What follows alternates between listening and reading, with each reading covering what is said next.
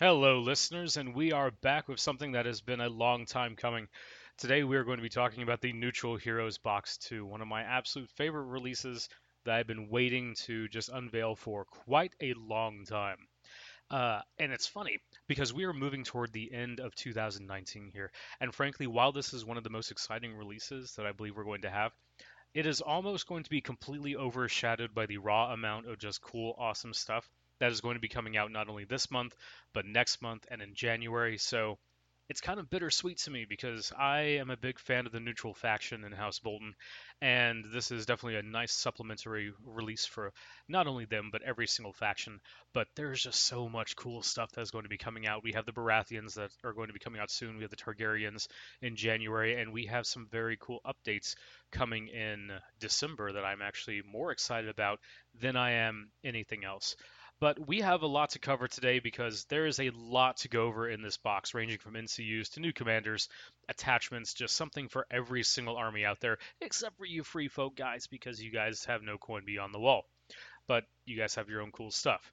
So we have a lot to cover. We're going to get into it.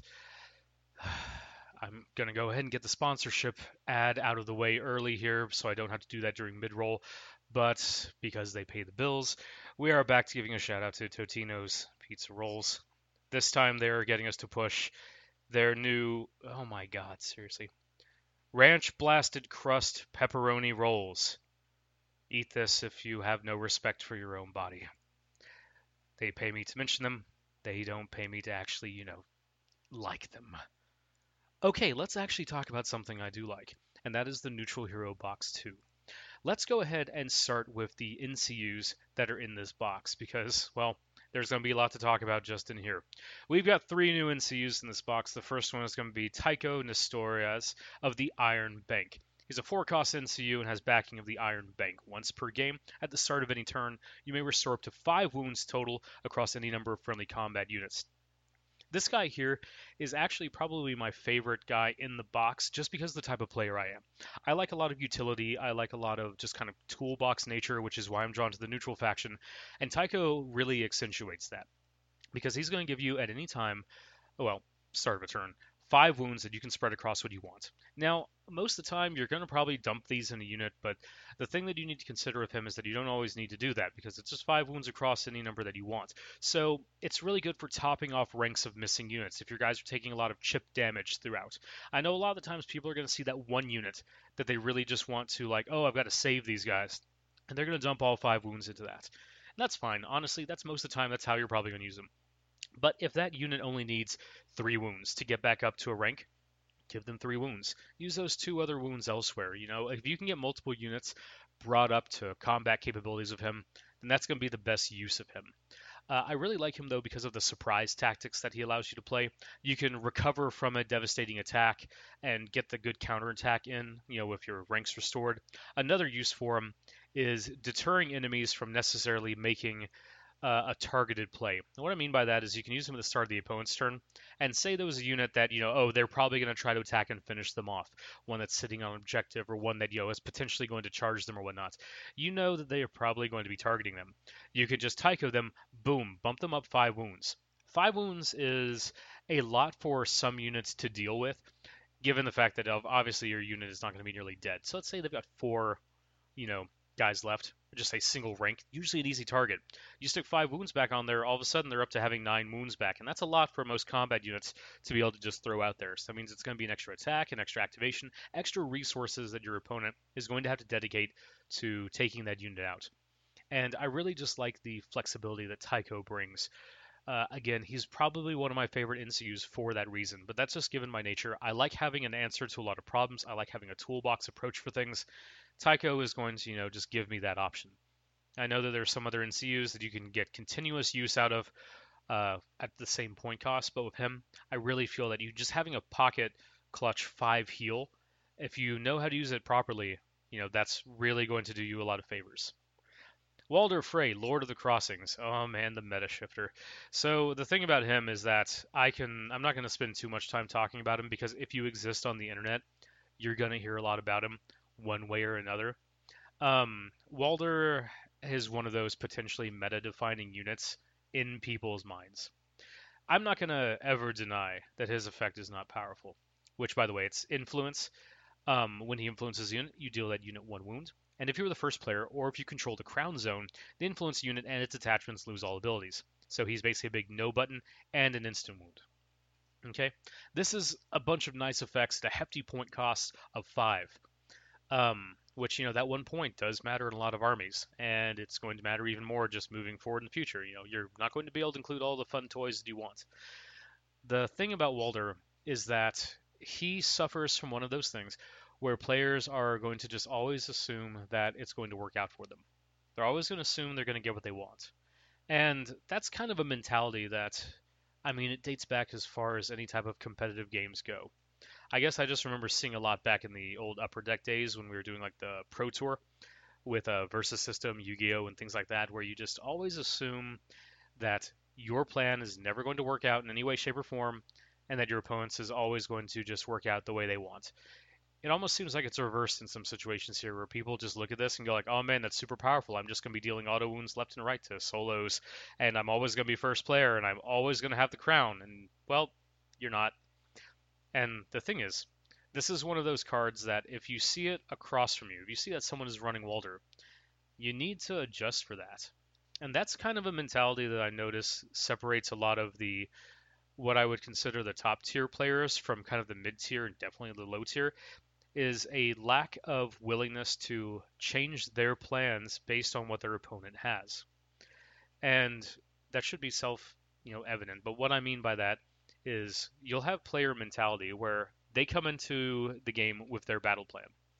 And regardless of what their opponent does or what their opponent has or any other, variables, they are going to stick to that plan and they're not going to change it at all. That only carries you so far. Because if someone is willing to adapt and change their strategy, they're probably going to win that game. Versus the person who is just, I'm going to hammer this strategy into the wall, and if the wall is harder than me, well, crap, I lost, and there's nothing I could have done about it.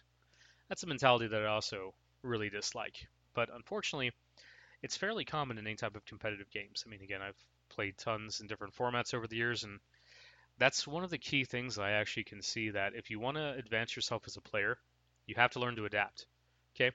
If you're going into the game every single time with the same strategy and just trying to force it, well, that'll get you far until it doesn't.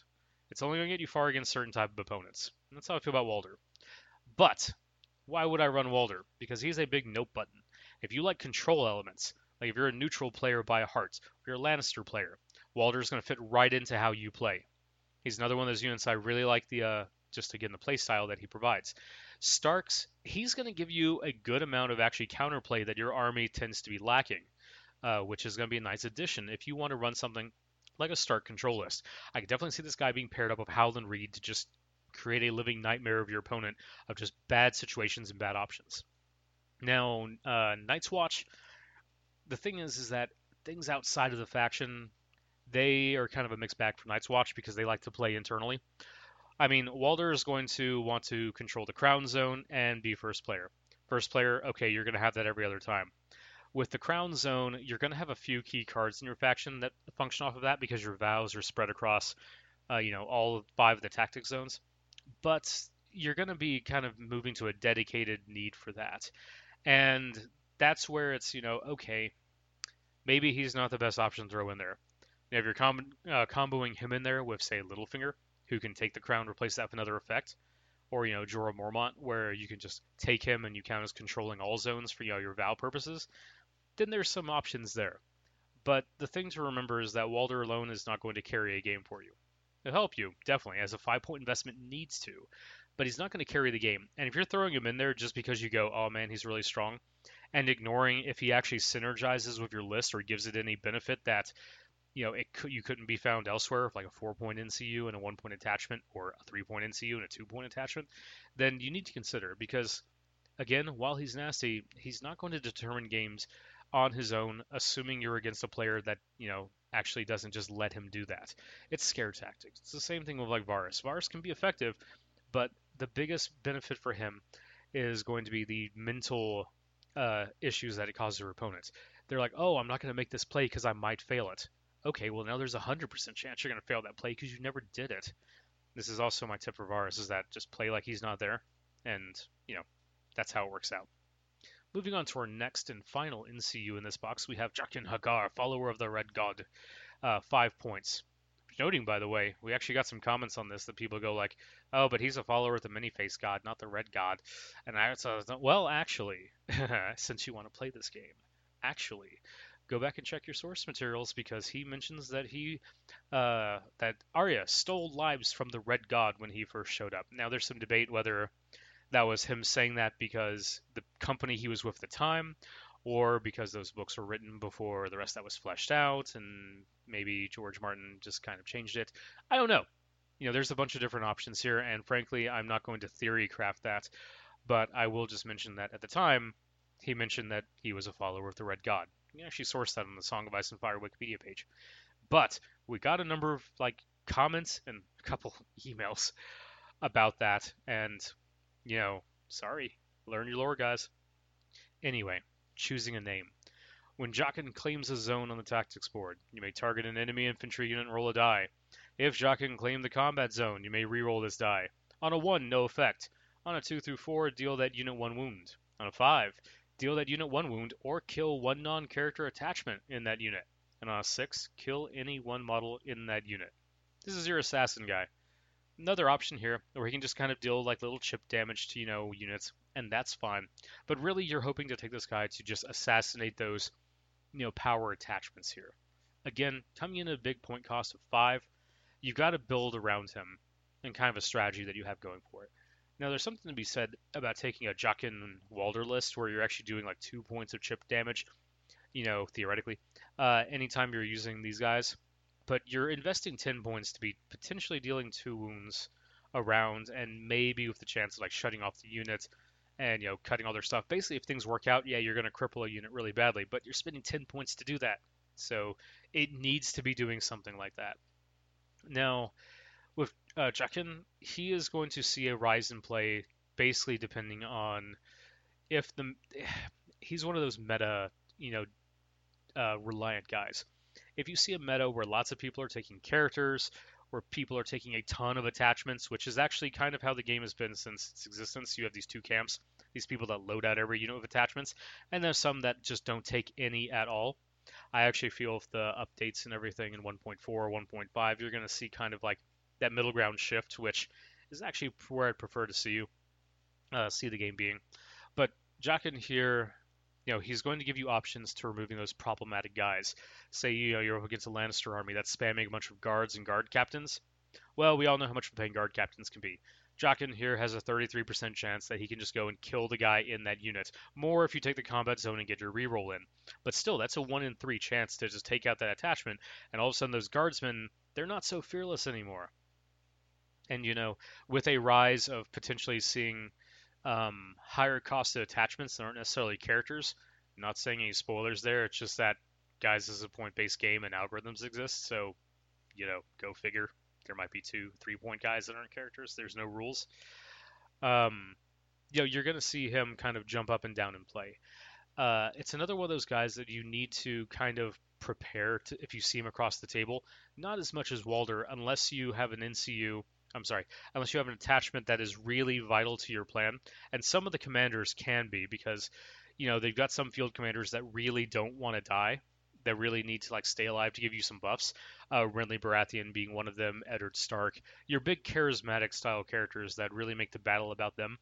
That's the type of guy that, you don't want to have Jaqen. But it might happen, so you need to plan around that. Which is funny, because his attachment... nope. We're getting into some ahead of ourselves there. So moving into the next part of this, let's go ahead and talk about the 2 commanders that are featured in this box. The first one is going to be Vargo Hoat, the Goat of Harrenhal. And his commander card is going to come with 2 innate abilities. Sorry, I used the word innate. 2 abilities that are not innate. Affiliation, Bloody Mummers. This unit counts as a Bloody Mummer unit. Okay, cool. This tactics card's key off that. And Intimidating. When this unit activates, one enemy within long range becomes weakened. So we have that. We've seen that before on Tywin, and we've seen that on the Chosen of Styre for the Free Folk. So when running Vargo, you can run him across any faction, and of course, put him in the neutral deck. Now, my personal options would be to throw him into either the neutral deck and run pure neutrals, or make him run as Lannister for the weakened buffs. Now, having said that as well, Baratheons can make use of this to an exceedingly large degree. Night's Watch, kinda not really. And Starks, well, if you want to run a different kind of Stark playstyle, yes, but it is not fully supported with what you have out. Now, obviously, he's got cards here that trigger off of being engaged with or giving benefits to Bloody Mummers, of which we have released exactly 0. Guys, I know it might be end of the world here, and you might, never have seen this coming, but there's going to be Bloody Mummer units, a few of them coming out. So we can actually do more of a deep dive on him when those guys are closer to release and you see what they do. But you can actually read his tactics cards and kind of gain some hints as to how that playstyle goes. Speaking of, his tactics cards are as follows: the Crippler's Infamy. When a weakened enemy combat unit activates, that enemy suffers a panic test. Before they roll, you may expend their weakened token. If you do, that enemy must roll one additional die and discard the highest result. So this is basically, if an enemy is weakened, you're going to be able to just shunt that into being a panic test with a, well, sorry, you're actually not using the token for that. They're just going to suffer a panic test. You can expend the token to make it a harder test for them to pass. This is nice because there's a few ways in the game, precious few, to actually just cause a panic test on a unit.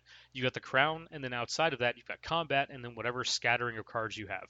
Now you can see the natural synergies here of Lannister because they're all about the panic manipulation here. So this is already going to have a built-in benefit. In addition to this, you're going to have ways in the Lannister army, Pycelle immediately comes to mind, that you're going to be able to throw out tokens onto units. And actually, as time goes on, you'll see even more ways to throw out tokens, but we're not going to get into that. So this is going to naturally synergize with a lot of the Lannister tactics.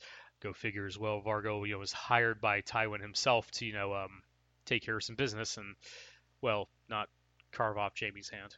But anyway, so you have that going for you. Now, Starks, as I mentioned, this card is going to cause panic tests, which they're kind of whatever about. I can see you running him with like Howland Reed if you want to run just some like a debuff style army, but otherwise, there are other places and better options. Night's Watch, whatever.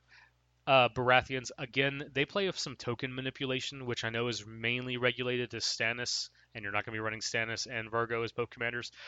But this does open up a playstyle ability of some other units that potentially come out, Stannis guys specifically, that might have some synergies you'll see here. But again, primo choice is going to be for Lannisters. Next card here, we have Remorseless Assault. When a friendly unit attacks before attack dice are rolled, expend a weakened token from the defender. That attack rolls +2 dice and gains Sundering. If the attacker is a Bloody Mummer unit, it also rolls its highest attack die value. This is going to be a generic buff. +2 dice and Sundering is good for just everybody. And of course, you're going to have to expend a weakened token to do that, but hey, you've got your commander going and throwing this out. This is one of those generically useful cards, like Our Blades Are Sharp for, Ramsay and the Boltons, that, it's just good, okay? I mean, I can't really say anything. It synergizes super well with the commander. This is going to be one of his key cards that whenever you draw, you're going to go like, yes, I get to kill something. And that's all there is to it. Next one, Mummer's Tricks. Start of any turn. Target and engage enemy combat unit. That enemy must pass a morale test or become vulnerable and weakened. If they're engaged with a Bloody Mummer unit, they suffer -2 to their roll. This is going to be one of your cards that's going to help you generate out more tokens. So you have his innate ability already, which I keep using that word, and again, I don't want someone to listen to this and go like, well, he keeps calling it innate. That means there's probably going to be an errata on it or something. Listen, if you're one of those types, I want you to understand something. I don't like you.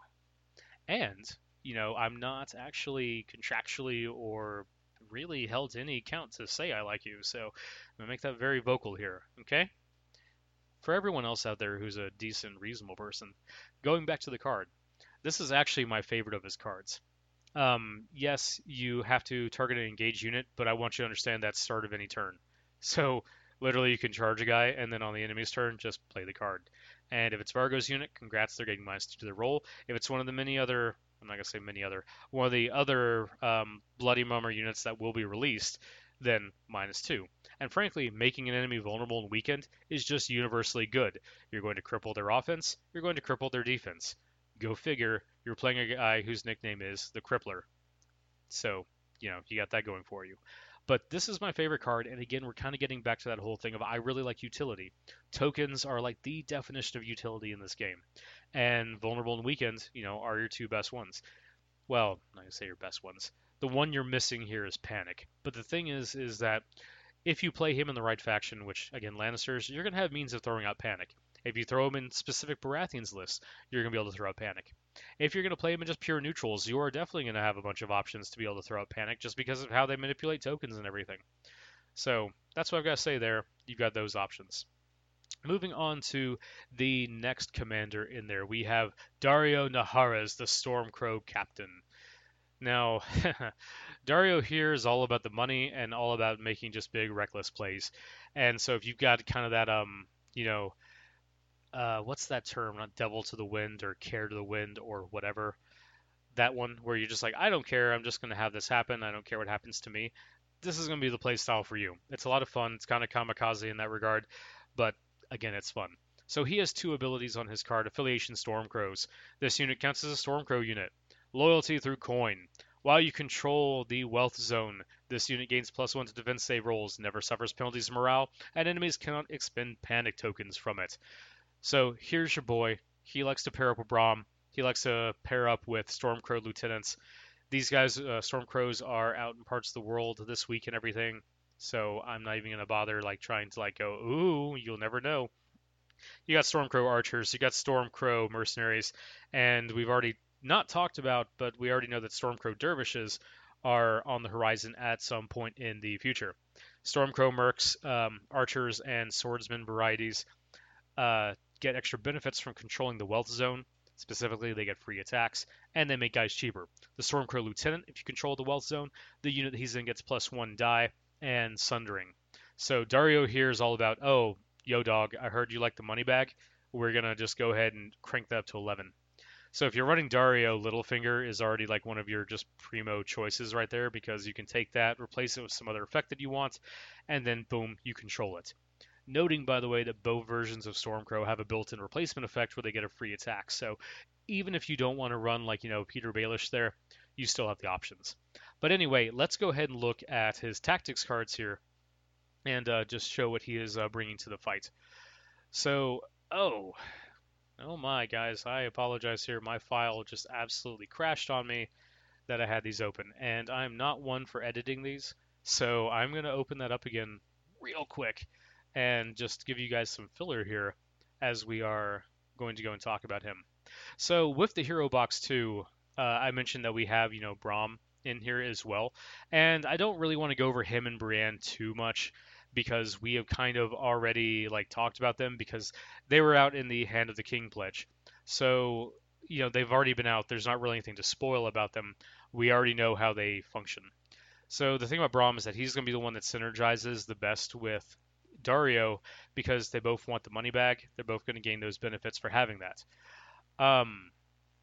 Now, the thing is that they really are really reliant on that, and most of Daario's cards are also going to be reliant on that because that's going to be your kind of general theme right here, is that he's going to give you a lot of benefits for controlling the wealth and for having Stormcrow units. Stormcrow units in general, for running them, they're going to want that wealth spot. So that's going to be naturally what you're going to want in the entire for your army. And a savvy opponent, if they take that, is going to get some counterplay against you.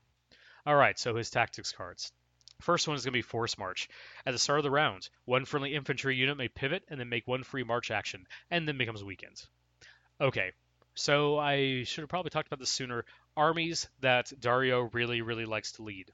So with Lannister, they have a natural inclination for the wealth zone, so he's going to pair up pretty well with them. But note that you're going to be running a very aggressive Lannister list, and you already have the Mountain who can kind of do that. Daario's going to give you a different kind of play style, so if you want to run that aggressive kind of panicky style, Lannister stuff. Basically, if you want to run Lannisters with less focus on control and more focus on combat, Daario is going to give you a second option next to the Mountain. Starks absolutely love this guy because his innate tactics cards synergize so well with their army. Now the thing is that this is going to cause a shift in the Stark playstyle because, as I said, you're going to want to take that wealth zone, and that is not something that the Starks naturally do. But you're going to have to sacrifice either up the combat zone or the maneuver zone, or take 3 NCUs here, which you've got some cheap options to do so, and really capitalize on the benefits that Dario is bringing you. But I feel that those are all fine sacrificial choices that you can make to really gain the benefits that he's going to give you. And Force March here is one of those key examples because the Starks are all about just innate mobility and just tactical manipulation of the battlefield as far as positioning goes. And Dario is going to give you just one more tool in that kit in the form of Force March here to make that happen. So think about this, where you've got Force March, start of the round. A friendly infantry unit may pivot and then make a free march action. Yeah, they become weakened, but then you also have gals like Arya, who's going to let you take a free maneuver action of a unit once per game. And then you've got Catelyn, who you can just throw on a unit. Hey, we took the maneuver zone. Guess what? They get to make a free, maneuver, and I get to remove a condition token. Or, Catelyn took the wealth zone, targeted a Stormcrow unit, and they instead replaced it with making an attack, and now they're no longer weakened because of Catelyn. That's just so many synergies exist in there with them. Baratheons, that's another one that Dario is good to lead because he's going to give you some mobility tricks that, guess what, you don't have. You're slow as hell. So this is going to help you overcome that as well. Night's Watch, you guys are kind of spread across the tactics board, but they really like taking the wealth icon as well. So Dario is just a natural fit in there as well. I mean, Dario is just everybody's friend because, when you like money, you're everybody's friend as long as they can pay you. I know it's a very broad thing as well, but hey, mercenaries are mercenaries, right? Speaking of mercenaries, next card we have, Mercenaries Cunning. When an enemy would place a condition token on a friendly combat unit.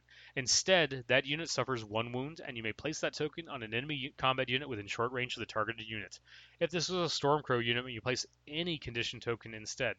This is just a cool little counterplay card. And I have a feeling that opponents are going to kind of forget that you have this card, and they're going to try something sneaky, and you're going to be even more sneakier on them, more cunning, if you will, and just throw it right back on them.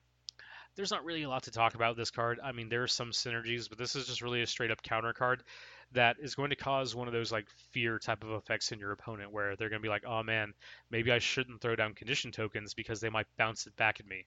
This is one of those cards where the psychological aspect has the potential to really outweigh more of the card's actual value. Unlike the next card we have, which is Reckless Strikes. When a unit makes a melee attack before attack dice are rolled, this attack rolls +2 dice, and hits from rolls of 6 do not allow defense saves. This unit suffers 1 wound for each miss. If this is a Stormcrow unit, it may roll its highest attack die value.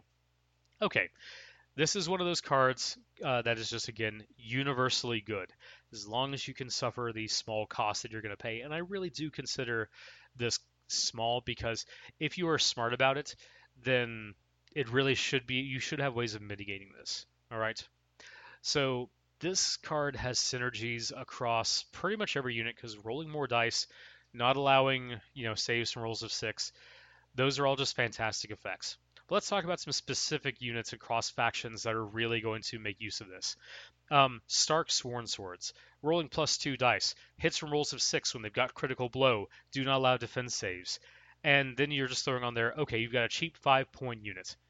You charge in there, you get some effects going on, and it can be really nice to throw up there. Okay, it's a cheap unit. You don't really care what happens to them, and for the offensive capabilities that this thing throws out, that's crazy. Okay, you could use this on really any of the aggressive guys in the Stark arsenal.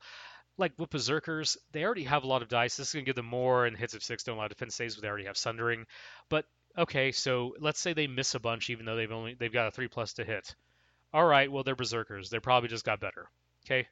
Great Axes, more dice. That's great on them as well. That was not a pun intentionally. Executioner's Fury is not going to benefit from the secondary effect, but if you're using Mighty Cleave, okay, they get some rolls of 6, then they're going to suffer some they don't get their defense save. This is going to be a little counterproductive on them as well because Mighty Cleave only triggers on failed defense saves, and this is outright just not letting them get that. So technically a little counterproductive, but again, extra dice and no saves is just extra damage. So you've got some options there. When you come over to the Lannister side of things, oh, Mountainsmen for days on these, okay? Halberdiers are not bad just because of the raw amount of attack dice they roll, but frankly, Mountainsmen and Reckless Strikes, that's where you get your money from. All right. Baratheons, this is going to give you some offensive punch that a lot of your guys are missing. So that's just going to be a generally useful effect for you guys. Your wardens are, not the strongest when it comes to offense. This is going to help them out a little bit and get them some more of that chip damage in. Sentinels don't really need it. Stag Knights are gonna benefit from this just because you're throwing this down. And at any point in their attack, it's now going to turn into, rolling 9 dice because they maintain that cool 7 attack die profile across the entirety of the lifespan. When it comes to neutrals here, you will have some options because like this is going to allow you to have your Blackguard who are going to have a little bit of a punch from it. Not the best, but still it helps. You're going to have your flayed men are going to greatly benefit from this because of their high number of attack dice, 3+ to hit, and critical blow built in. You're going to have your Bolton Cutthroats, which are a cheap enough unit where, again, you don't really care what happens to them. And then you have the wealth of the Stormcrow units as well. So even your baseline 5-point Stormcrow unit, because they can take an attachment and reduce the cost by 1, they're going to become deadly if you set this up right. So you have a 5-point Stormcrow unit with a Stormcrow Lieutenant in there. That means baseline, they're throwing 8 dice with Sundering for a 5-point unit. You throw this card on there, and they're throwing 10 dice with Sundering, and rolls of 6 don't allow defense saves.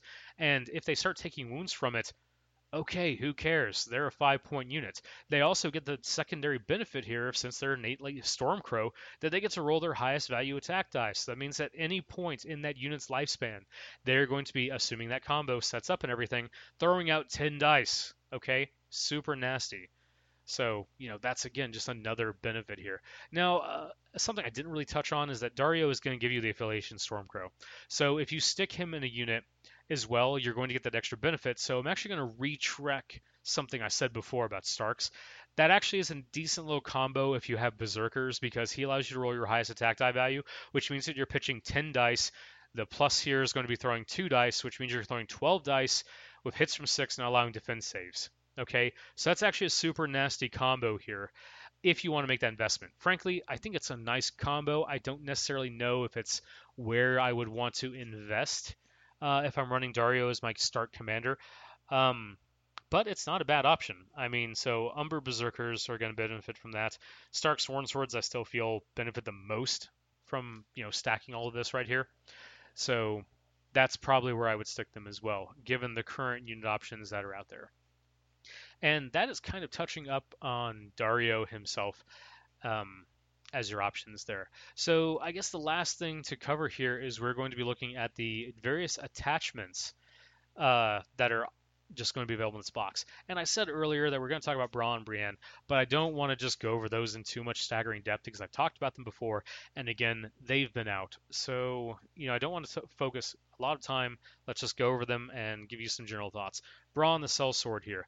Extra incentive. While you control the Wealth Zone, the unit gains +1 to its movement, rolls +2 attack dice, and gains 2 to morale test rolls. This guy's good generically if you're in an army that wants to take the money bags. So, Night's Watch is going to be another option. Lannisters, it's going to be a good option.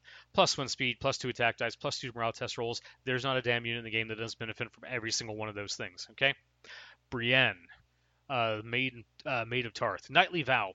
Before deployment, select one enemy unit. Until the end of the game, this unit's melee attacks gain +1 to hit and roll +2 dice against that enemy. This is a fantastic deterrent effect just because you're going to mark a unit and they're going to keep it as far as they can away from Brienne. So this can be used primarily for board control, not to ignore the fact that she will absolutely just wreck a unit that she has marked with this. But I think that a lot of her value also comes from just being a neutral guy who can give stalwart, unit gains +2 to morale test rolls, to a lot of guys in your army. I mean, there's few units in the game that can't benefit from +2, and frankly, if you're running pure neutrals, a lot of your guys kind of have crap morale anyway because they're just not very loyal. This is going to help mitigate that, okay? She is probably going to be, I would think, the least taken in, well, this is really one of those units that's going to come down to the individual list that you built versus specifically the faction that you are playing. Because my gut would tell me that, okay, she's going to see the least amount of play in Starks because they're going to make the least use of the morale buff. But that combat buff of Knightly Vow, like, if you run that in, like a Brynden Tully, just kind of grind army, that gets super nasty. And then a lot of his effects are going to function off of just passing morale tests, so it's gonna benefit there as well. Um, an Eddard army that you're just gonna have a bunch of these like super nasty units, or even like a Rob army that's gonna give you the maneuverability to really get where you need to go. Hey, maybe even a Stark army led by Dario for some movement shenanigans to get those Knightly Vow units out in position. Again, she is just. It's very hard to say that one faction can make use of her over another because it's really going to be which commanders can make better use of her over another. Lannisters, you're going to get the benefit from the morale. The Knightly Vow part, not too much because you don't have a lot of ways to really get where you need to. Baratheons, she is giving you a full just gut of everything that you want. She's giving you additional to hit, extra attack dice. The Stalwart is nice. Again, depending on the army you're playing, you can really start getting those saves up. Night's Watch, well, the thing about Night's Watch, okay, she could be taken in that army, but you have effects scattered across your units and tactics cards and commanders and all that that basically kind of work the same as, a lot of things she's bringing to the table. With the minor exception of actually Stalwart, because Night's Watch don't have a lot of ways to increase their morale. So this is going to give you one of those. So again, this is just what I'm saying, that it's really hard to just kind of place her as like, oh well, obviously she goes with this army. It's really going to matter your commander and what kind of gaps you're trying to fill. So that's really how that's going to play out. All right, next up we are going to move on to the attachment version of Vargo Hoet, the Crippler. 3 points. That's going to give your unit Vicious, where -2 to Panic Test, and Weaken Resolve. A little wombo combo here, where when an enemy engaged this unit fails the Panic Test, that enemy becomes weakened. I really, really like this guy. I mean, I don't mean to play favorites, but this might be my favorite card in the box. I know I talked about Tycho earlier, but I just really like what this guy brings because he just brings so much utility to a unit that is almost independent of anything else that you can stick in your army. You can just stick him in a unit, and that unit now does something cool and nasty that, if you make proper use of, can really be a problem for your opponent. Um, I honestly, I could do like an entire just podcast gushing over like the different units that just he could go into. But I'm gonna give you a quick list of just some units cross faction. Okay, I'm gonna give 2 units per faction, and that's what we're gonna go with. Okay. Um, First one, Starks. This guy here, we can go ahead and just throw him into some Sworn Swords if you want a cheap unit. It bumps them up to 7 points. But now they've got Critical Blow, they've got Vicious, and they can make the opponent weakened. This is going to help you mitigate some of that blowback that you're going to have from potentially, dealing yourself wounds from Stark Fury. Second unit, though, you can look at some Tully Sworn Shields, and that's just a stupid, nasty unit to stick this guy into. They're going to gain Vicious, which they already have a good attack profile, but they just don't have any cool special abilities. So now they actually are a threat when they attack, and then they're going to cause Weaken Resolve, where the opponents can become weakened. The attacker is going to be weakened, and you're going to be blocking D3 hits from their Shield Wall ability. That unit is so nasty and hard to deal with. I mean, I just don't even want to think about like the things you're going to have to do to get over that. Moving over to Lannisters. I mean, I'd stick this guy in Halberdiers. Okay, they're going to charge into you.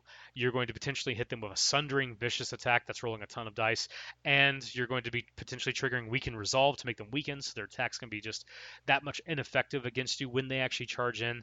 Man, everything about that situation I just love. Um, the other unit you can stick them in there as well. Let's say it's a toss up there because guardsmen are cheap, but I'm gonna have to give it to mountainsmen just because. Oh no! What am I saying? That's a terrible investment. Sorry, had a moment there. Um, Actually sticking him in with. Okay, I already named my one unit of halberdiers.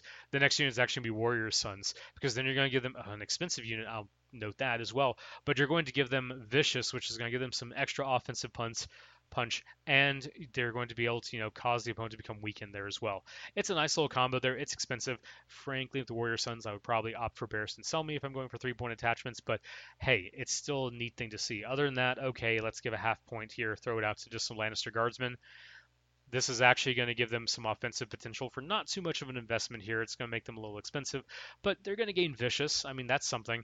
And then potentially make the opponent weakened, which gives them a higher chance to survive at their 3+ save and gives them a better chance to trigger Lannister Supremacy by not taking any wounds because the opponent's, weakened and you're combining that with 3+. When we go over to neutrals, this guy fits in damn near everything. So you can stick him into some Bastards Girls to give them Vicious on their melee attacks and make the enemy weakened to give them a little more staying power. That's fine. You can stick. Oh, right, 2 units. Crap. Okay, next one. I'm gonna go ahead and say that he will fit in well with also the Stormcrow Mercenaries because they're gonna reduce the cost of detachment by 1, bumping them up to 7 points, giving them a kind of okay attack profile.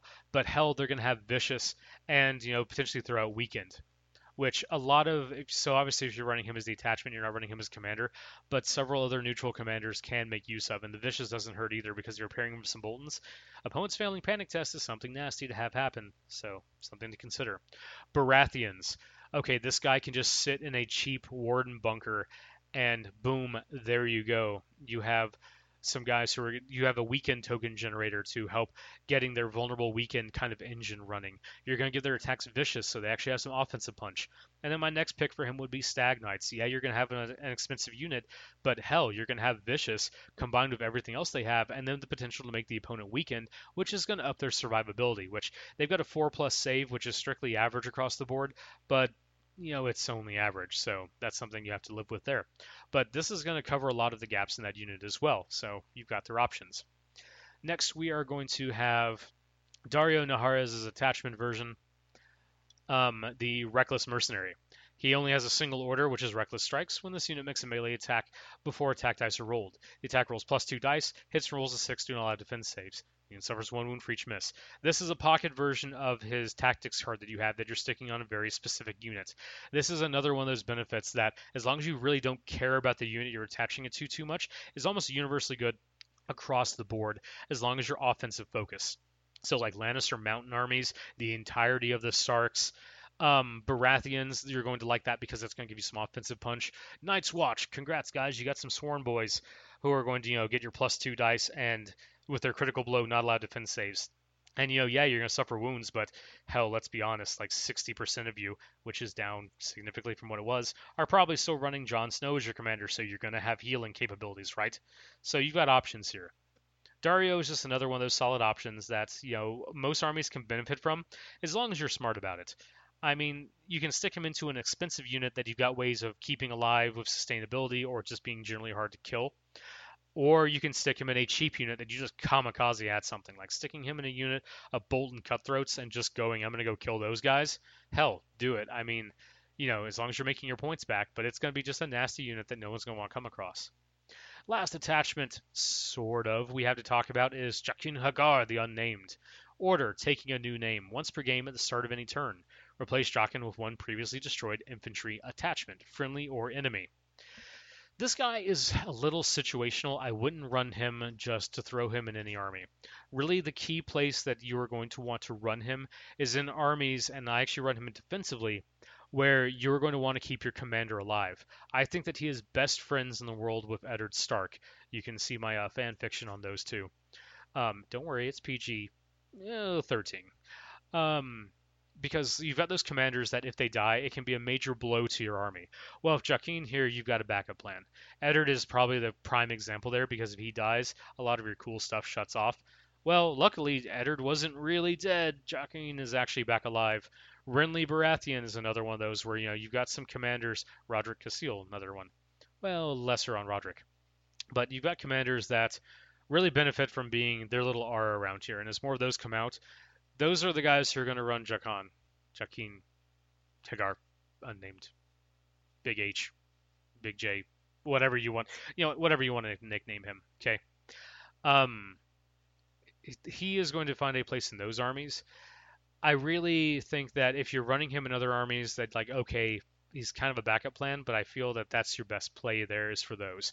If you have a lot of expensive attachments, he does kind of act as a little mini safety net in case you run into those. Like say you're running the 3-point, Lord Tywin's Mad Dog version of the Mountain, or someone else who's a similar investment. You can be a little reckless with them, because if they get killed, then Jaqen can just pop into that existence. I do like sticking him in, Stormcrow mercenaries because they're generic enough. The problem is like they become super generic when you stick Jakeen in there because they literally don't do anything special until someone dies. So because of the two-list tournament format, he's actually like that's where I think a lot of his use will shine.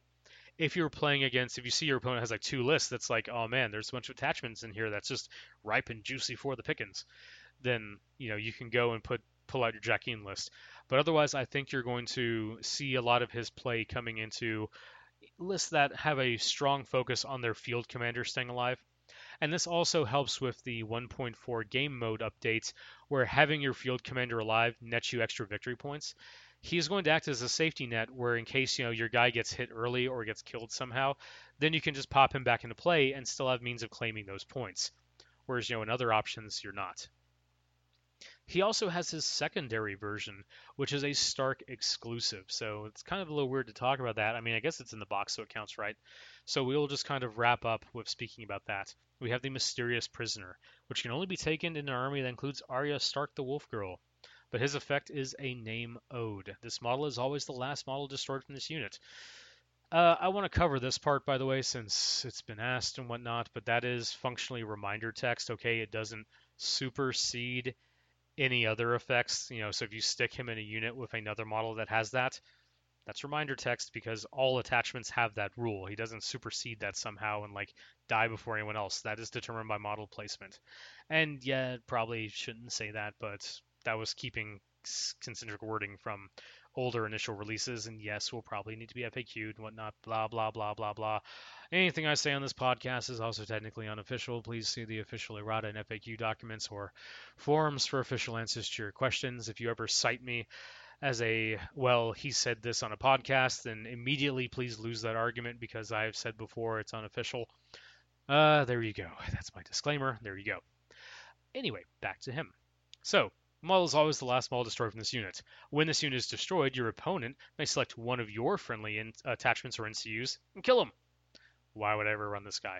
Well, that's because you didn't read the text on the other side of the card, where at the start of the game, he is attached to an enemy infantry unit. So that means that basically you stick him in a unit. That unit becomes a target for your army and a huge liability for the opponent. Where if you manage to take out that unit, you are going to kill one of their other attachments or one of their NCUs. This can create a big shift in gameplay because not only are you killing one of their units, but you are potentially killing one of their NCUs or their attachments.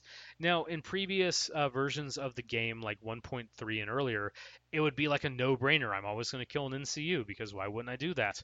But now the fact that you have options where attachment commanders are important to have on the battlefield because they can score extra points from scenarios where you're going to have some cheaper attachments being taken and you're going to have some super nasty attachments that are coming out and everything, including everything we just talked about, then it's not so much a cut and dry choice. So that's something to note. Just keep your options open because yeah, it's always tempting to kill an NCU because that's going to take an activation away, and also NCUs are godlike figures that are untouchable by any means for now.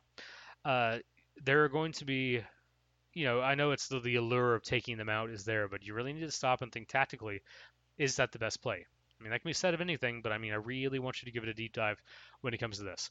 Of course, this is a problem only for Starks. I mean, the rest of you guys, you don't even get this cool option because you're not cool like Arya is and everything. Book Arya, by the way. Nope, nope, no, I'm not going to talk about anything on the show. Nope, not even going to touch that can of worms. Anyway, so yeah, Starks, you got a little surprise in this box here for you. And with that, that's going to kind of wrap up our look at the Neutral Heroes box here and everything that is included inside. Hopefully this has given you a little bit of insight as to, just some different options and tactical availability that you've seen. Or if, you've just seen this box and you've been afraid to tackle it and it's just like, holy crap, there's so many new options here. Well, that's true. This has given you some thoughts and ideas to how to run these guys. Again, this has been one of my most looked after and excited releases that I feel is coming out in a while. And it's going to be really hard to top this until, let's see, today is the 12th that I'm recording and posting this. Until Baratheons come out shortly, and then also next month when things get really fun. So, in the meantime, I'll leave you with that. And until next time, have some fun out there. Hope to see more neutral armies. And remember, true neutral is the way to go. Bye.